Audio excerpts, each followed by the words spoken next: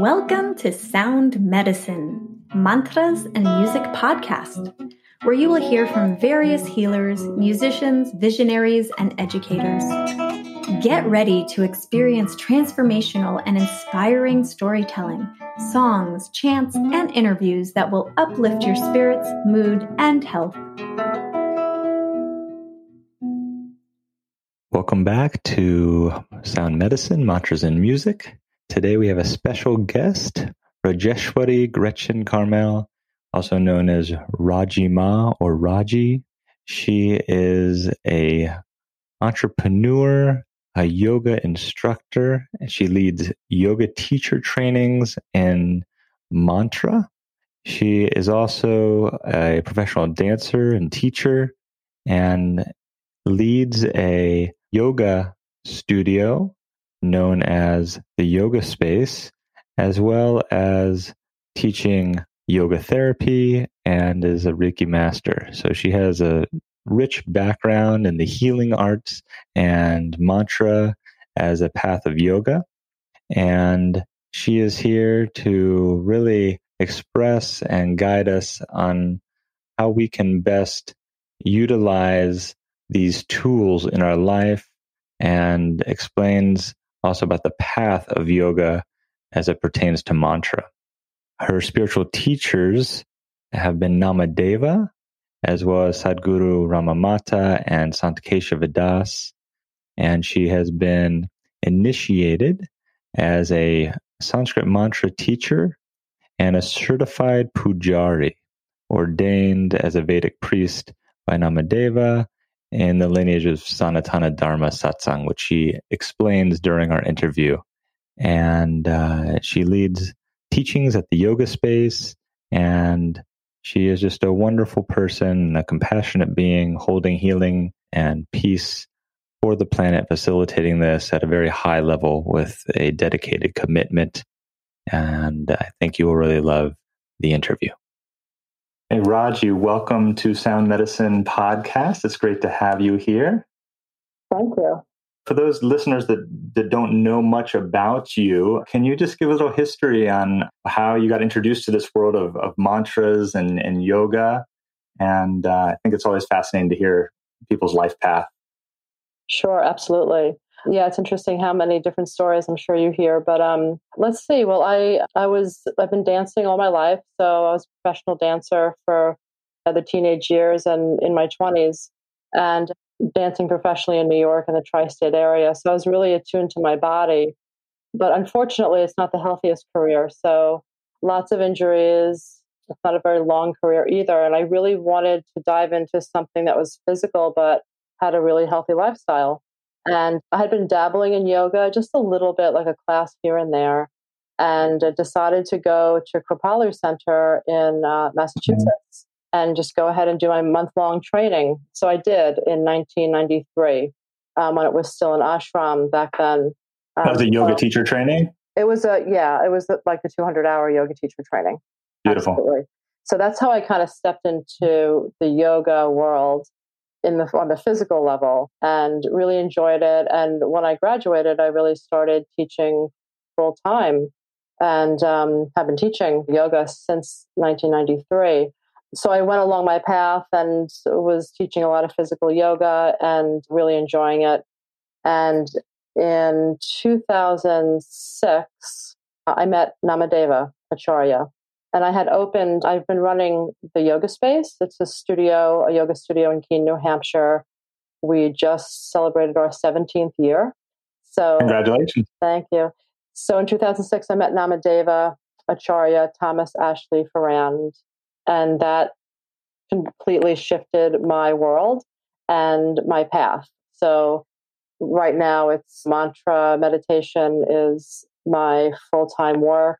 And the lineage of Namadeva Acharya is my full-time work at the moment. And so that's kind of how I got into it. I mean, I met Namadeva at Kripalu Center, actually, for a workshop, Myths and Mantras of Ganesha. And, perfect. Yeah, it was beautiful. And I had this like relationship with Ganesha. I loved that deity. And, Me too. Yeah. And when I met him, there were a couple things that kind of happened that week. that felt to me like an initiation. And one thing led to the next, and I became good friends. He was my spiritual teacher, my mentor, and I was able to work closely with him for 4 years. Wow.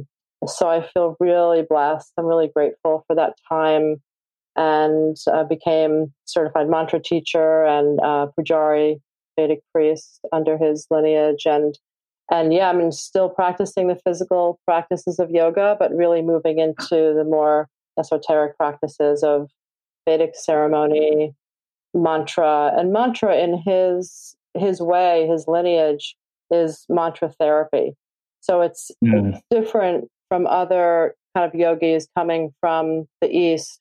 He's really known for the therapeutic benefit of mantra and how you can use mantra for everyday suffering or everyday problems.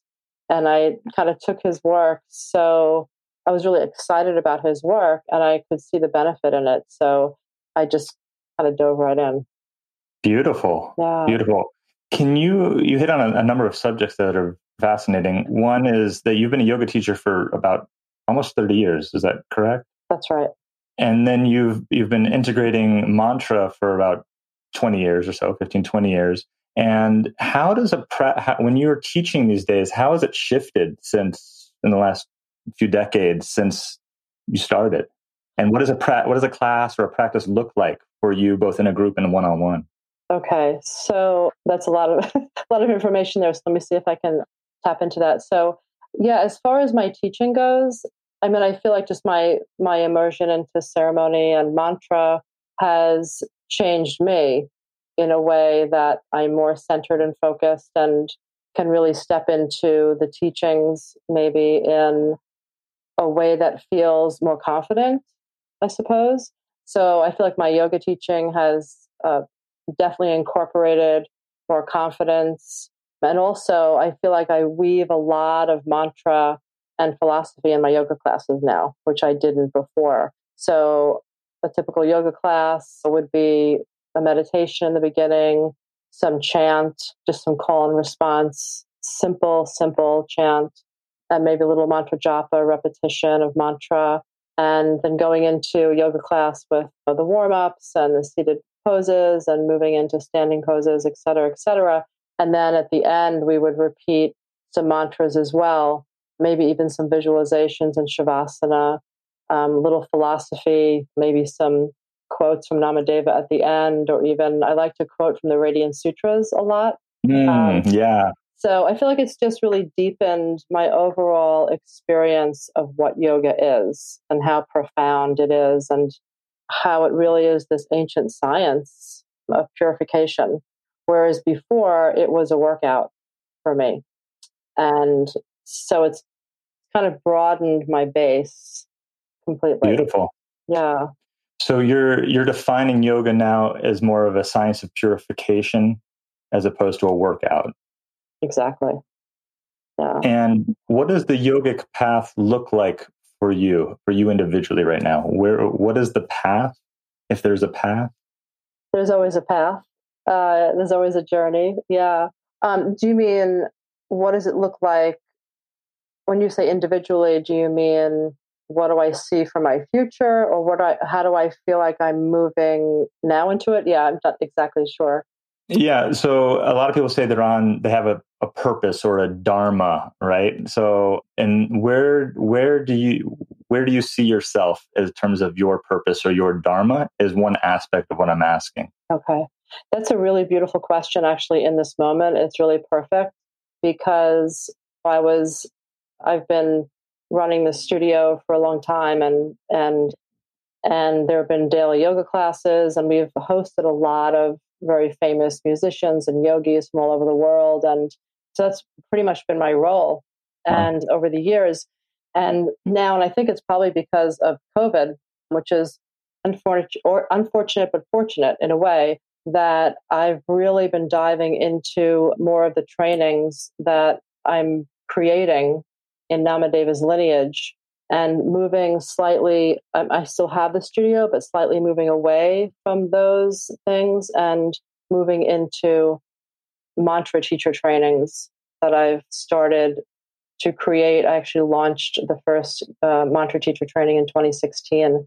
So my Dharma really feels as though it's taking Namadeva's work among other people in the lineage and making it really accessible to people. He passed away in 2010. So I just want to add that he left his body in 2010 and left so much work that it's just astounding how much there is. And he has a mantra teacher training also. There's so much in that, but there's also so much information that he didn't really teach to the general public. He has books, but he also has all these workshops that are just saturated with a lot. And so part of my Dharma I feel like it's a lifetime work from now on for me. Beautiful. So it's expanding on the work of what Namadeva was doing and offering mantra teacher trainings is really what you're called to, how you're called to show up right now. Exactly. Yes. Yeah. Beautiful. Can you share for those that are interested and kind of their ears are percolating a little bit when they hear you say mantra teacher training? Can you describe what that is, what that looks like? Sure, exactly. So the mantra teacher training that I'm creating it's all Namadeva's work. It's all his lineage. And it's a combination of we do some physical yoga, we do some kind of the standard pranayama, breath work, meditation, but we focus on the practice of mantra. So we have mantra energetics. We talk about the spiritual physiology and the energetics of mantra and the Sanskrit language. We talk about the history of mantra. We talk about the history of Namadeva and his lineage. And then we go on, we actually learn 154 mantras with their meanings and their applications and how that we can utilize those mantras in our daily life for healing and for peace, for clarity. There's so much. And we also learn 3 hymns, and we learn an invocation, and we learn a closing verse. So all of that is incorporated in the training. And along with learning mantras, we learn how to share it and how to teach it. And we do some sacred art, actually, as part of the program. And we have presenters that come in that talk about all kinds of things. So it's a really well-rounded program, and there's a lot of mentorship included in it as well. So that's what I'm doing, and it feels it's really powerful, and it's changed a lot of people's lives already. And I look forward to continuing that path.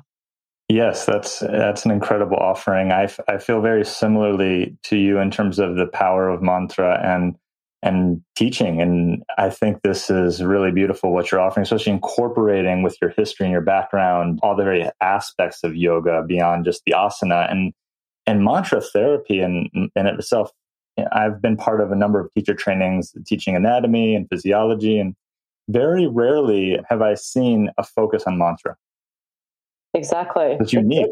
It is unique. It's actually the first Yoga Alliance certified program that is a mantra teacher training. So it is Yoga Alliance certified if anyone's interested in that as well. So Namadeva's mantra teacher training was really the first, I believe. And his is still available. It's more of a self-study program. And I went through that, and it's powerful. It is so much information, right? So much information. I wish I had a group to go through it with, like what you're offering. I think the community piece, especially right now in the time of social distancing and people wanting to connect and also learn in groups, is really powerful. It is. And helpful. It is very helpful. The support for each other is really powerful. And we also, I offer it in different ways. I offer it online, but I also offer it at my studio in Keene, New Hampshire. So there are different formats and ways that you can participate. And for those that are more local here, we actually go kind of out in the field and we work. We've gone to the local jail and worked with inmates. We work with recovery centers. And that's been such an amazing experience for everybody involved to bring these mantras, really simple work to folks that can really take the energy in and who really feel the power of it. They have time to heal and they want to heal. So that's been a really big part of the program as well. The outreach, that's really beautiful. It's really nice. So, there's obviously there's in any kind of program like this, you have the self-discovery, the self-learning. You get value for your own soul path and your own purpose. And then there's the value that's offered that if you're inspired, not everybody that goes through these trainings go to teach others in a group or a one-on-one, but many, many do. So there's that opportunity as well. And you're teaching teachers. Is that what I'm hearing? Part of it? Well, there's lots of different people that take the training. So there are people, there are people that come that say, I want to teach mantra. They don't have to be certified in yoga at all to come take the mantra training. So, but some really want to teach mantra, or they're already yoga teachers. They want to incorporate it into their work. But there are a lot of people that just come take it for personal transformation. That just want to learn. They just want to learn about mantra, and they want to learn about Namadeva's lineage, or they're curious. I think curiosity is a main ingredient for doing the training. And some people go ahead and teach like they wanted to. Some turn around and teach even though they didn't want to, and some don't teach and just kind of keep it for themselves, and that's fine. Yeah. So, you're part of a lineage. You've used that word a few times. Can you speak to the lineage that you are part of, or that you are? Because I think that's important to speak to, and also that anybody that's connected with you or inspired to work with you, they in turn are also part of something greater. And I think that's so many of us feel alone on this spiritual path, and being connected to some source that feels part of a lineage is pretty powerful. It is, and it's an important piece to bring up, especially when I went to Kripalu and I met Namadeva. I was not seeking a spiritual teacher. I really didn't even understand the kind of guru-disciple relationship. It wasn't part of my verbiage, like it just wasn't. And then when I met him and we had this energetic connection and I was so drawn to the work, I still didn't consider him my guru, even though guru means teacher. And he was my teacher for many years. And so it took me a while to really understand that relationship and to understand that his work really was part of a lineage. And so the lineage that Namadeva comes from, his spiritual teacher was Sadhguru Sankeshava Das, who I'm sure you know about, and Sadhguru Ramamata. And I believe it was 1975 when he started, or 1972 when he started studying under Sadhguru Sankeshava Das, and in India, in Bangalore. And that was a time for Namadeva when he stepped into the lineage and felt the power of not just the work, but of the teachings. Like a lineage it can be for a very long time, and you can feel the energy of the history. Like there's all these teachings that happen for so long, and you can feel that vibration when you're in someone's presence who's been chanting so much and teaching so much.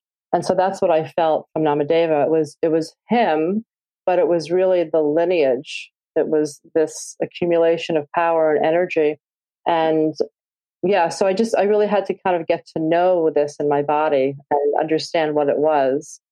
And I know that he really respected the lineage that he came from and that he studied under.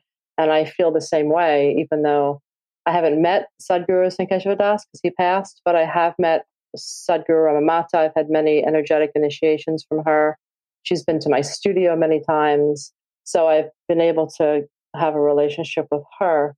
And so it feels like I can say I've stepped into the lineage, whatever that means, but it just means it's more of an energy. It's a feeling. It's something that you can't really describe, I guess, is what it comes down to. And you're carrying forth the energy of that lineage as you teach.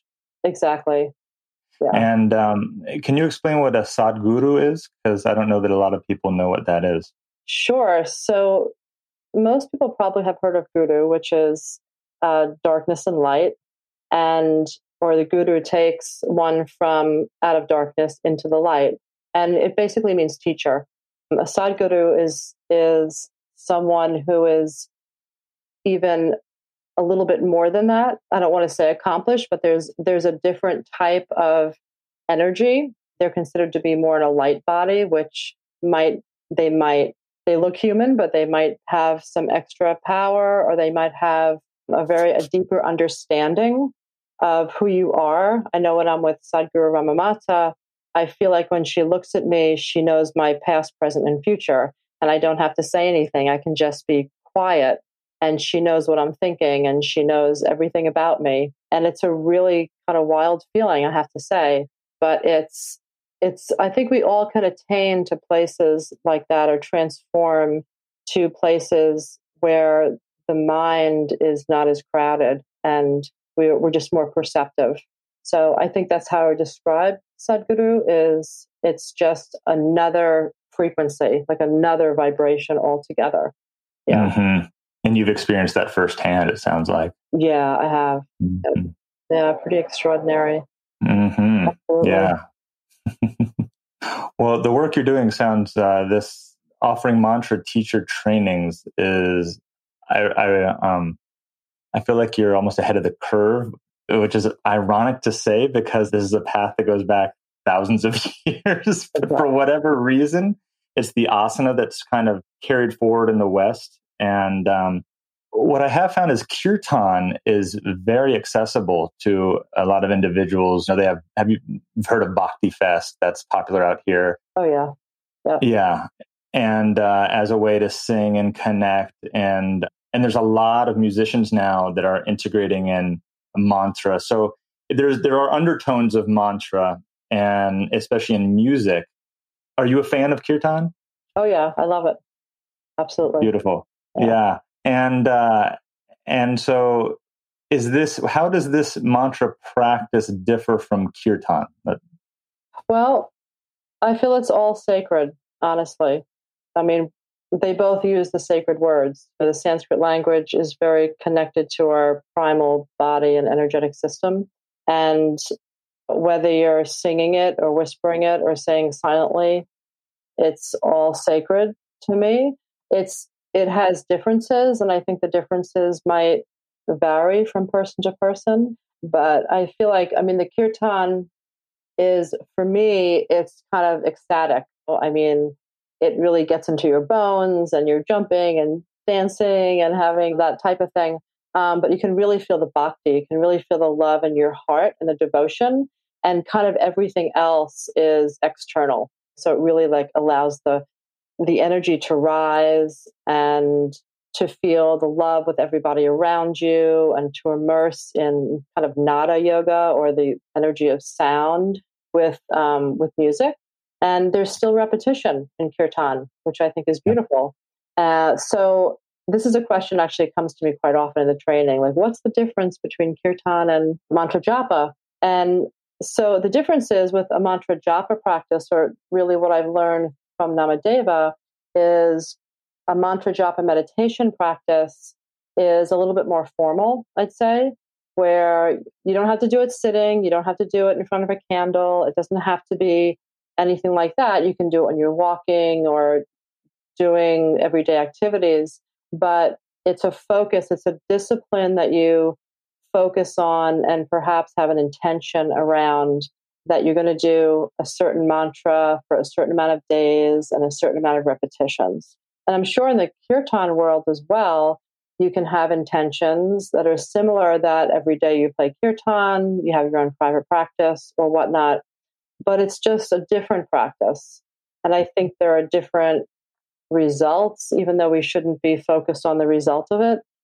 And it would be great to have maybe like a kirtan artist right here with us, so that we could kind of go back and forth about the pros and cons of the practices. But for me, it's all sacred, and it's just a different practice. And I feel like everyone is attracted to different practices for different reasons.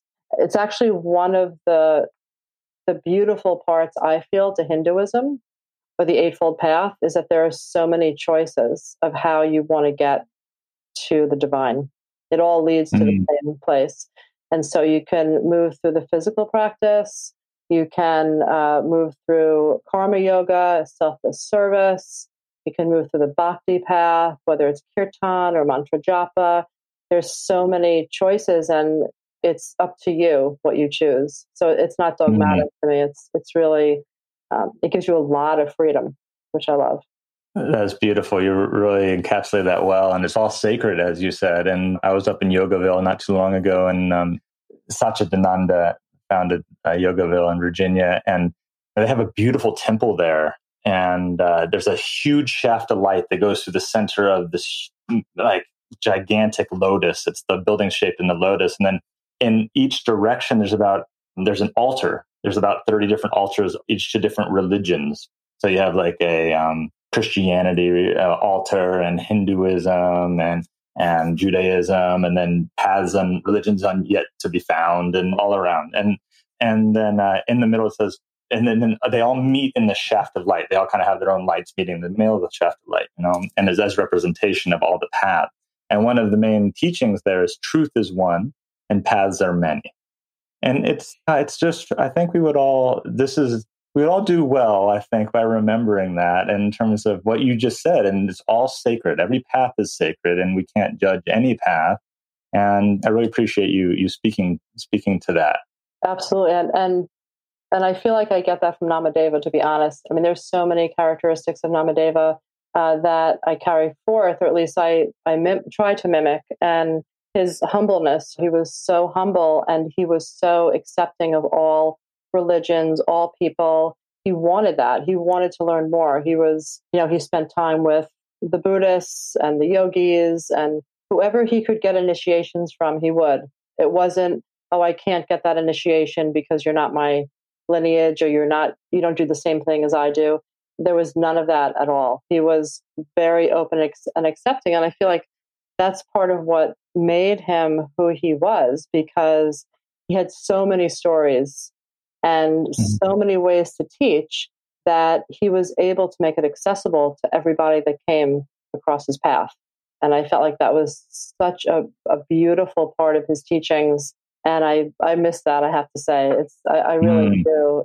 It's a real gift. And yeah, and just knowing the way that he taught and the person that he was, I was able to be with him just not too long before his passing out in Oregon. And he initiated us to the last days of his life. It was all about passing the energy and energy transmissions. And it was nothing to do about him. And it was completely accepting of his condition, even though he said, it's not time. I have a book to write. I have things to do. But it was all about this total commitment to the path. Just astounding. Yes, and I never met him personally. You can feel his energy through his talks and his CDs, and there's no doubt he is in terms of storytellers. He is just, there's no one like him in terms of a storyteller. And that's such a gift to be able to teach wisdom through story. It really is. Yeah, I mean, if you had a group of people in a room, that's all you needed to invite him to tell a story. I mean, he just told stories, and it was all the myths that are so rich in detail and characters and gods and goddesses and demons, and he would teach through that, and it was so fun. Plus, he had a theatrical background, which I don't know if you know. So he had this. He was an actor also, so he had that talent to go around with storytelling, and it's actually, right now I'm actually writing the 300-hour training, which is the sequel to the 200-hour mantra teacher training. And I have additional mantra techniques, teaching techniques. And one of them is storytelling. So that we'll be able to read his stories and be able to tell a myth or tell a story, and how the mantras connect to that story, and what is the personality of this deity, and what do these mantras give us. And it just makes it more fun, I have to say. Oh, for sure. Yeah. And memorable. It does. Yeah, he was the one. Did you have a favorite story that he would share, or something that's coming to mind that you want to share with our listeners here? Oh, boy. There's so many stories. Let me think. I'm sure that there's one. I know that I do have a story. So there's a deity called Ganesha, which I think a lot of people know, but if you don't know, if you're listening, you don't know Ganesha, he's the elephant-headed god. And he's his parents are Shiva and Parvati. And he has a big belly. He loves to eat, Ganesha. And the belly signifies the universe, that all of the universe is within him. And so Ganesha Chaturthi is Ganesha's birthday. And it's usually at the end of August. This year it's August 22nd. And that's when you kind of honor, and he's very playful. So you can eat and dance and chant and to celebrate Ganesha. So one year on Ganesha's birthday, his mom Parvati decided to make him 21 different dishes, 21 of his favorite dishes. And so the 21 symbolizes 7 lokas above, 7 lokas below, and 7 oceans. So in those 21 dishes, Ganesha was thrilled beyond belief. And he gobbled every last bit of it up, right? And so ecstatic on his birthday. His mom cooked him this food. He was in heaven. And his vehicle, who was the mouse, which symbolizes the ego, was there with him. And the mouse says, "Come on, get on my back. Let's go on a journey tonight." And so Ganesha, pretty big and wide, hops on the mouse, and they start journeying through the universe and noticing all kinds of things in the universe together. And they come across a snake on the journey that they're taking.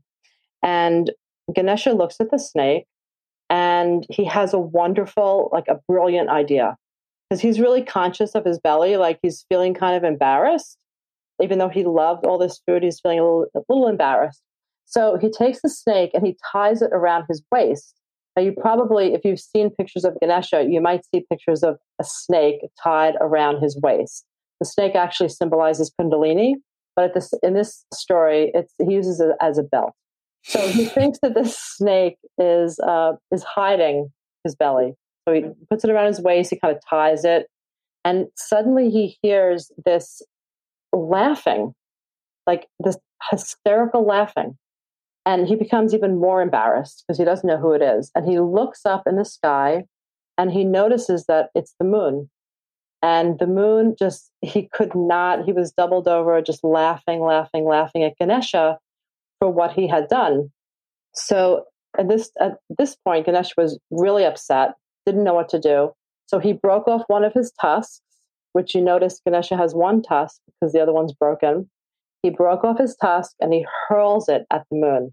And the moon stops dead, quiet, felt terrible, and became silent.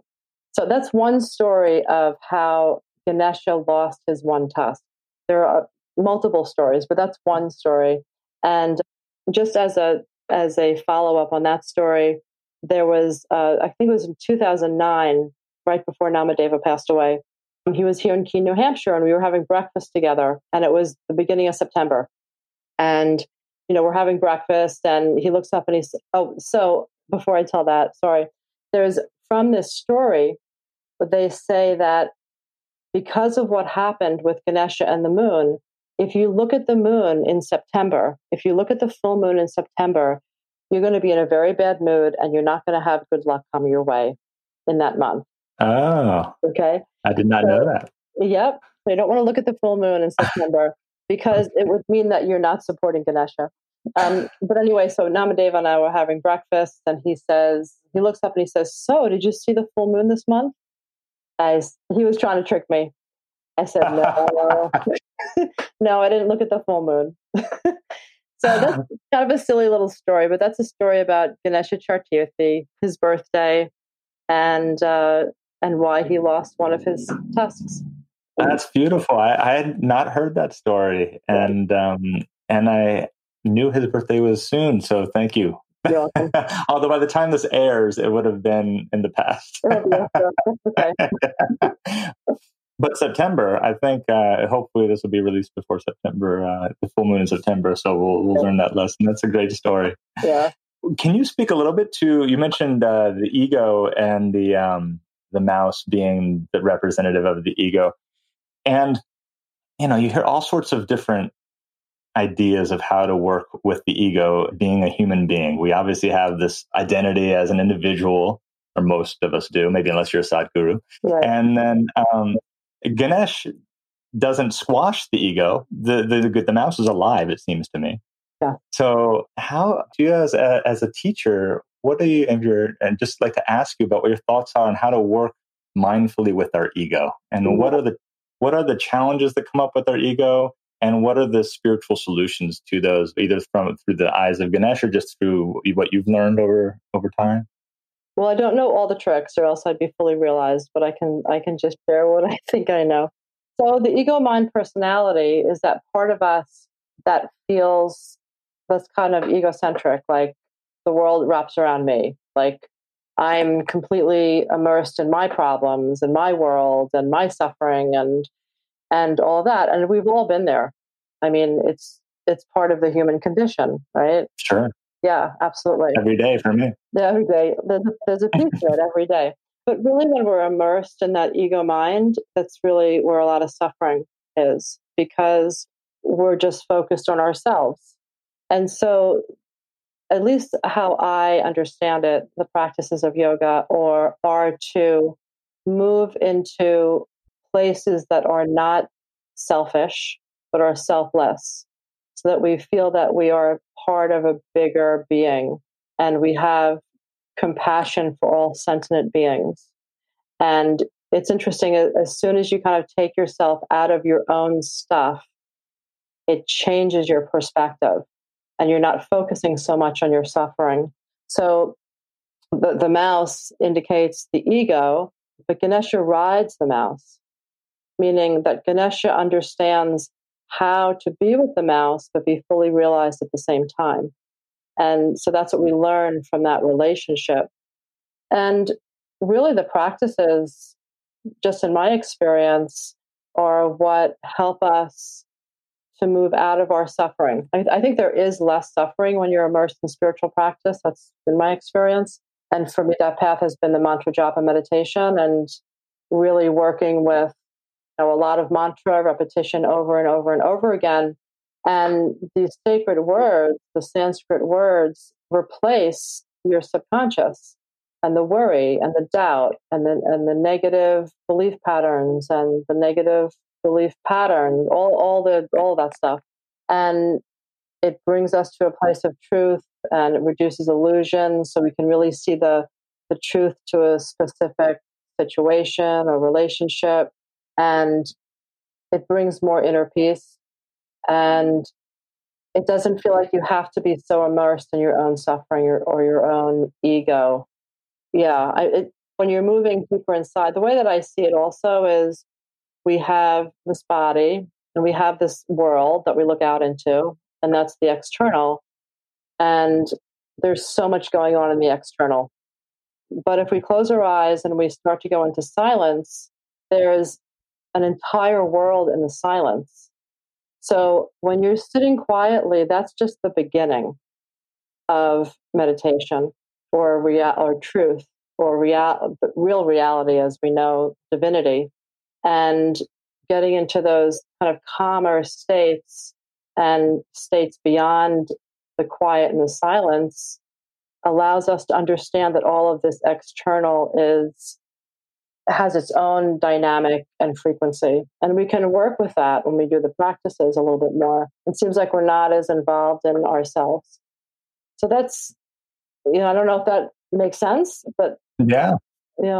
It's interesting. I mean, it's good to reflect on. I like to think about consciousness and what we're doing here, and those big questions quite a bit. And when we get, it's easy to get taken away by the senses, by what we see and what we hear and what's seemingly around us in the world, and we interact with that on most of our lives. And I think however you want to define a spiritual path, part of a spiritual path is what you said, directing your attention inward, because there's a whole world there, as you had mentioned. And what I find really interesting with mantra, and I'll be curious about your perspective on this, when I chant a mantra over and over and over again, or sometimes, let's say during a practice, not necessarily a 40-day, but for some time, and sit in silence after, very often there's insights or energy that I am able to perceive as if I'm looking on the world. So as if my eyes are open, I see what's around me right now. But in meditation, my eyes are closed. I'm able to take in that same kind of information, and I get insights, as the best way to put it, or intuition. It's almost as if the mantra is the teacher. And so the sound itself or the vibration itself is somehow educating my consciousness or awareness. That's how I'm starting to interpret it. I'm just curious what your perception is of that type of inner experience of mantra. Yeah, I love that you said the mantra is the teacher. That's really cool. I like that a lot. Well, the mantra, the Sanskrit language, it kind of is a segue into Sanskrit language. It just feels as though the Sanskrit language, we have deep roots in it. It's a very ancient language that was created for chanting, and it's directly connected to our energetics, our body. And so I feel like that experience of, there's a vibration that intensifies when we're chanting, or we're doing the repetition over and over. Namadeva would talk about kind of the kneading of the muscles, or how we're sanding away the karma. Like each repetition is sanding away, which is such a beautiful image, because it sands away the suffering or the worry or negative thinking. And when we're chanting like that over and over and over again, I feel like the vibration and all of the subtleties of our subtle body they build. And so that becomes our experience, and not just when we look outside. So everything gets more refined. That's why we have maybe revelations or visions, or we can see energy and things like that, because that's really who we are at the core, at the base. And we're just being reminded of who we are, really. It's not creating anything new. It's just focusing on a different part of ourselves. There's the Gayatri mantra, I'm sure you're familiar with. I love it. Yeah, and in Namadeva's lineage, the long form Gayatri is the most familiar, as most people do chant the short form, but the long form was one of his main practices. And one of the applications for the Gayatri is that it expands the causal body. So the causal body is kind of the energetic body that's furthest away from our physical body. And so if we can expand that and make it bigger so that we can have more light inside of us, it's, again, a beautiful image, and it makes sense because you feel so light-filled when you're chanting the Gayatri. And it expands our causal body so that we can take in more healing and take in more light, because where there's light, there's no darkness. So I love that internal piece that you just brought up of what's happening internal, when we're chanting, and it's just reminding us. It's just creating a focus in a different place. I love that you said it's not creating anything new. It's already there. It's almost like you're kind of cleaning away some of the muck to see clearly through a window or something like that. Exactly. And I'm sure you get a lot of questions and comments about people's internal experiences, which I think are fascinating, like energy awakening in the base of the spine, and which we may call Kundalini, and all sorts of feelings and sensations. And it's just it seems to be an awakening of some sort, or remembering of some sort, connecting, as you said, to the causal body. And because it's one thing to just say, oh, this mantra practice it's going to do so much for you, and it's very powerful. But really, until you start to viscerally feel it and have these kind of internal experiences, it's like, what? There's something really going on here.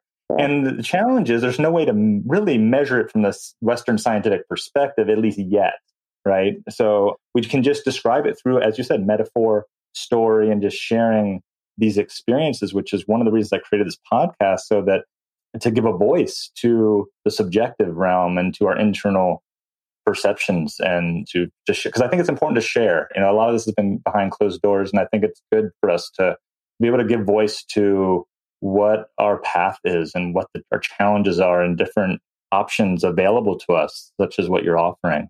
Yeah, exactly. And I think you hit on a lovely thing that it's accessible to us because way back when, thousands of years ago, this was really just for the Brahmins to practice. They didn't really want women to practice mantra. They didn't want the general public to chant mantra. So everything was kept secret. And now we have all of these teachings that are just so powerful and anyone can do them. And it's also, I just want to say that it is a spiritual practice and it's not religious. And that's also another question that I get.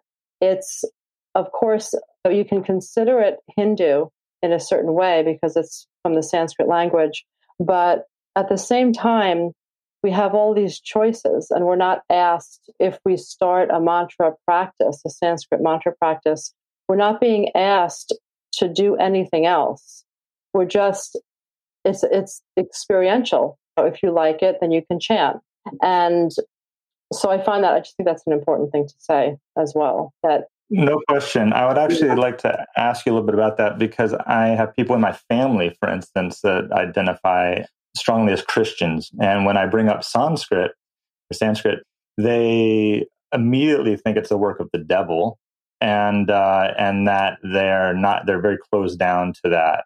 And so I appreciate you bringing up that to differentiate between a spiritual practice, meaning it's open to everyone, accessible to everyone that's interested, and not associated with purely one religion or one dogma. Exactly. Yeah. So it feels as though we're all spirit. We all come from the same place. And there's a deity in the teachings of Narayana. And Narayana is that place that we come from and that place we go back to. And that's how I like to explain it. We are chanting and we're connecting to a place where we've come from and where we go back to. And it's not a place that we can completely understand, but we all have that in common. We're all human beings. And if we can all drop down to a place of just humanity, then we can practice what works for us. And what's so beautiful about these teachings is, number one, the freedom that you have with them. You can chant any mantras you want. There aren't certain ones that you have to chant. And what they can do for our daily life. So we can talk about all the spirituality and about moving past the silence and meditation, all those kinds of things. But to put it really simply, it's a path to help us in our daily life. And what I say to people who immediately judge it or say, this is the work of X, Y, and Z, or this is dogmatic, I don't want to participate. What I normally do is say, just experience it, experience it. And so when I run workshops and things like that, the first thing we do before I start talking about all the techniques is we chant and we feel it. And within 5 minutes, everyone's dropped down into their body. And it's like, then they'll take all the information that I have to offer. And so I feel like the experience of it is where it's at. It's, let's chant Om Shanti Om, which is I am peace, for 54 repetitions. It's just I am peace. I am peace. Let's chant that together slowly. And it's pretty amazing what transpires when we just drop down into the words and into the practice.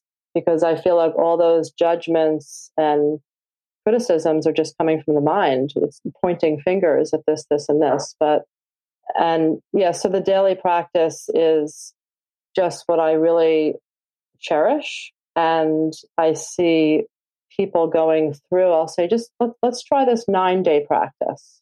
Let's just do 9 days of this practice. And you'll chant this mantra 27 times for 9 days.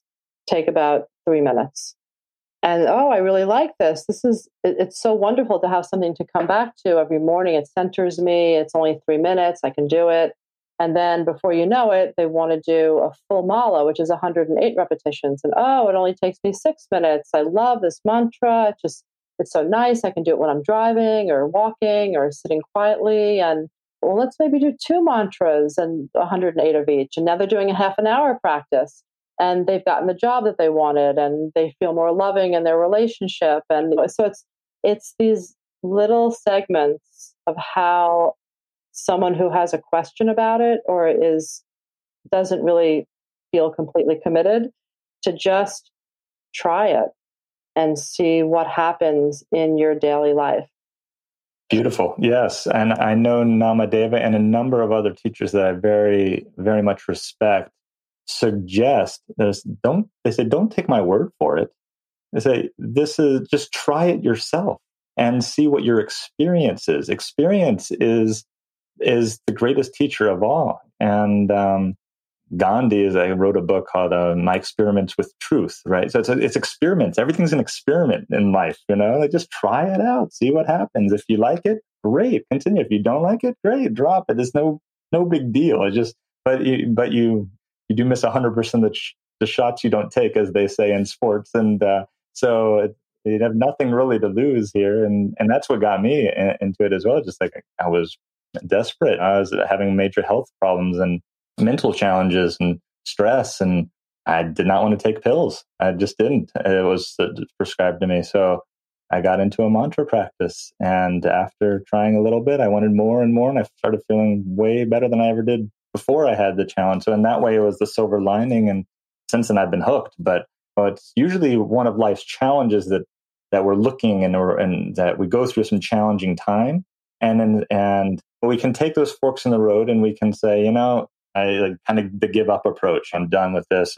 Or we can really use this as an opportunity. And I think for those individuals looking as life as kind of opportunities, then this mantra practice is a great opportunity to explore a different way of working with life and with energy. As you're saying, it's very practical. Even though it's kind of strange. I was talking about this about Bill. It's like, it's strange. We're chanting sounds and it affects our life. It's on a certain level of the left brain, it's like, does not compute. You say I chant Om Gam Ganapataye Namaha and that's going to remove like these challenges in my work. Or, when they do, we hear it over and over and over again, the reports and the people saying, the effects of these mantras. It's just, honestly, it blows my mind. I've been doing it for over 10 years now. It's just like, this is incredible. Yeah. It's almost like, it's like affirmations. People say positive affirmations and how positive thinking can change your life. And I am beautiful. I am love. I am peace, whatever it is. It's the same type of thing that words can really affect your being, because what you're speaking, you're thinking, and it creates what we do. And so, yeah. It's all about absolutely. Experience. Yeah. Are there any stories before we round out our conversation that you are compelled to share that with kind of success stories around mantra for yourself or anybody you've been working with that kind of can share an example of somebody wanting to work with a mantra and they did, and then what came up for them and how that showed up internally or externally? I do have a lot of stories, actually. I do a lot of private consults with people, and sometimes I'll work with somebody just once, but that's usually not the case. Usually I'll work with someone for a period of time with a few different consults.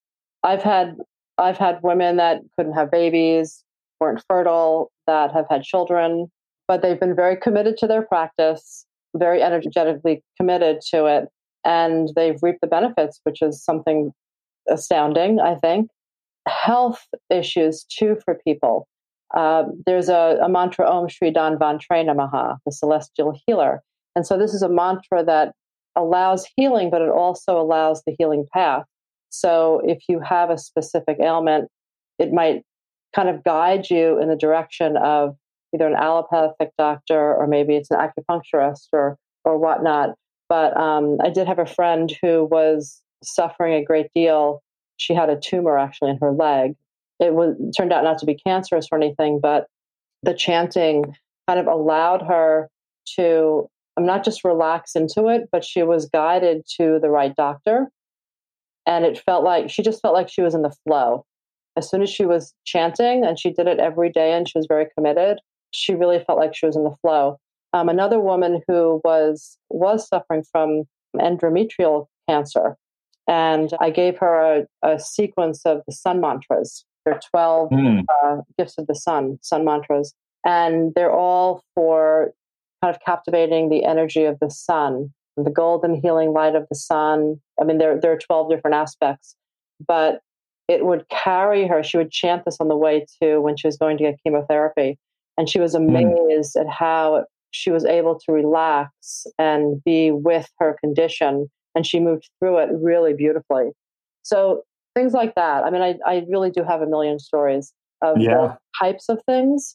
And again, you say, how can these words how does this change my life? I don't get it.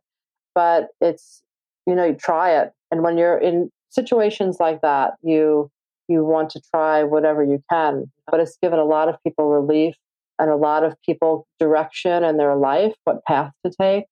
So, yeah. Beautiful. Yeah, I connected with somebody 2 weeks ago for a consult about he's going through chemo for cancer as well. And he has been working with this practice for 2 weeks, and it's basically become the foundation of it feels like a rock for him. That's something that he can go to and turn to and feel really solid with, as well as having that mental kind of clarity and calm as he goes through these health challenges. I really appreciate you bringing that up. That's so powerful. And I'm in the health field myself, and I'm really drawn to share these mantras for healing, for health, for balance. And anybody listening that is interested, I mean, I really pursue this path if you're called to it. And how can people get a hold of you if they want to contact you or sign up for the workshop or learn more? How can they find you? Sure. So my email address is the Yoga Space, THEYOGASPACE @gmail.com.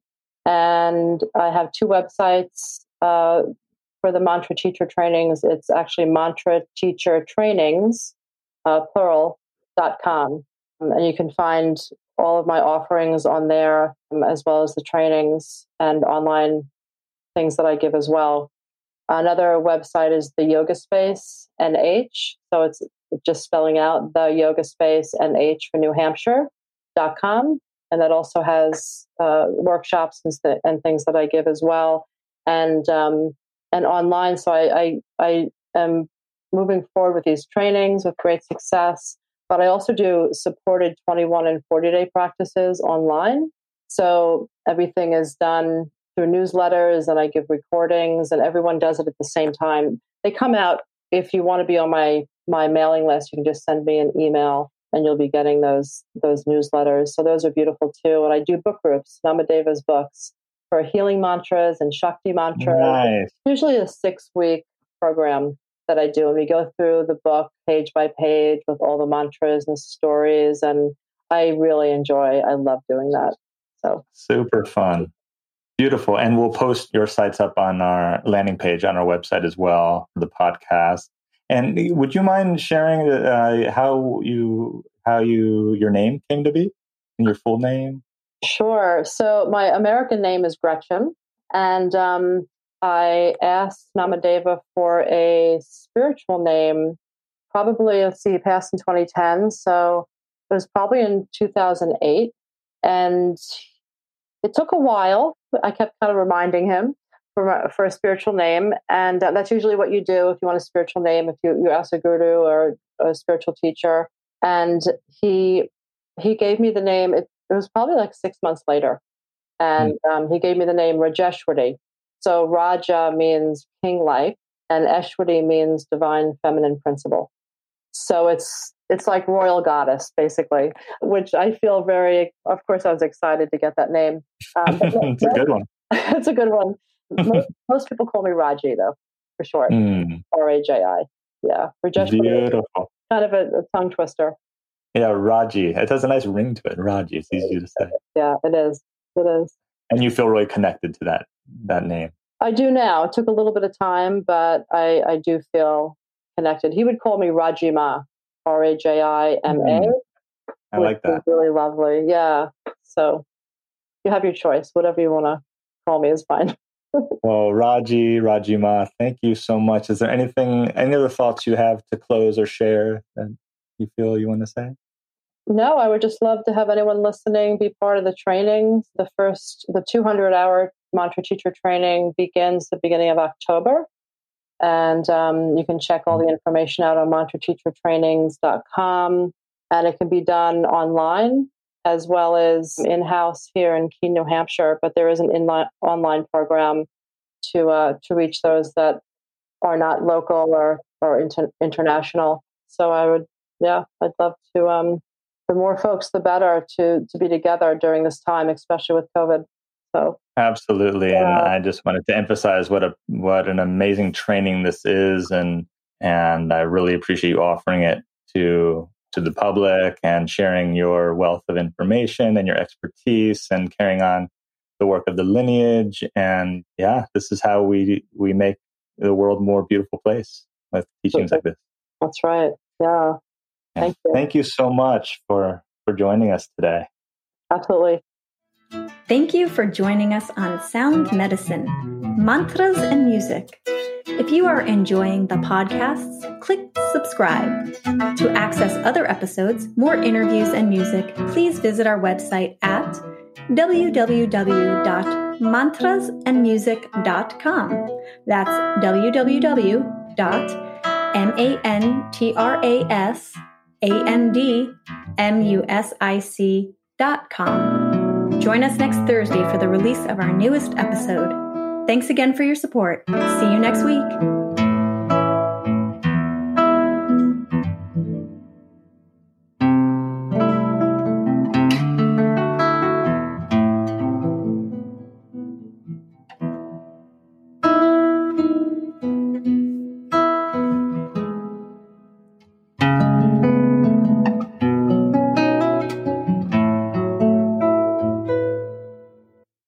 If you are interested in all the benefits of performing your own 40-day mantra discipline, then be sure to visit the podcast webpage at mantrasandmusic.com and sign up for Geo's premier online training course titled Ultimate Chants Mantra Meditation Course, offering valuable guidance for anyone wanting to increase abundance, enhance health, overcome obstacles, reduce stress, gain clarity, and advance personal goals. You will be guided step by step by Geo to complete a 40-day powerful practice of mantra in a clear, fun, and easy to follow program.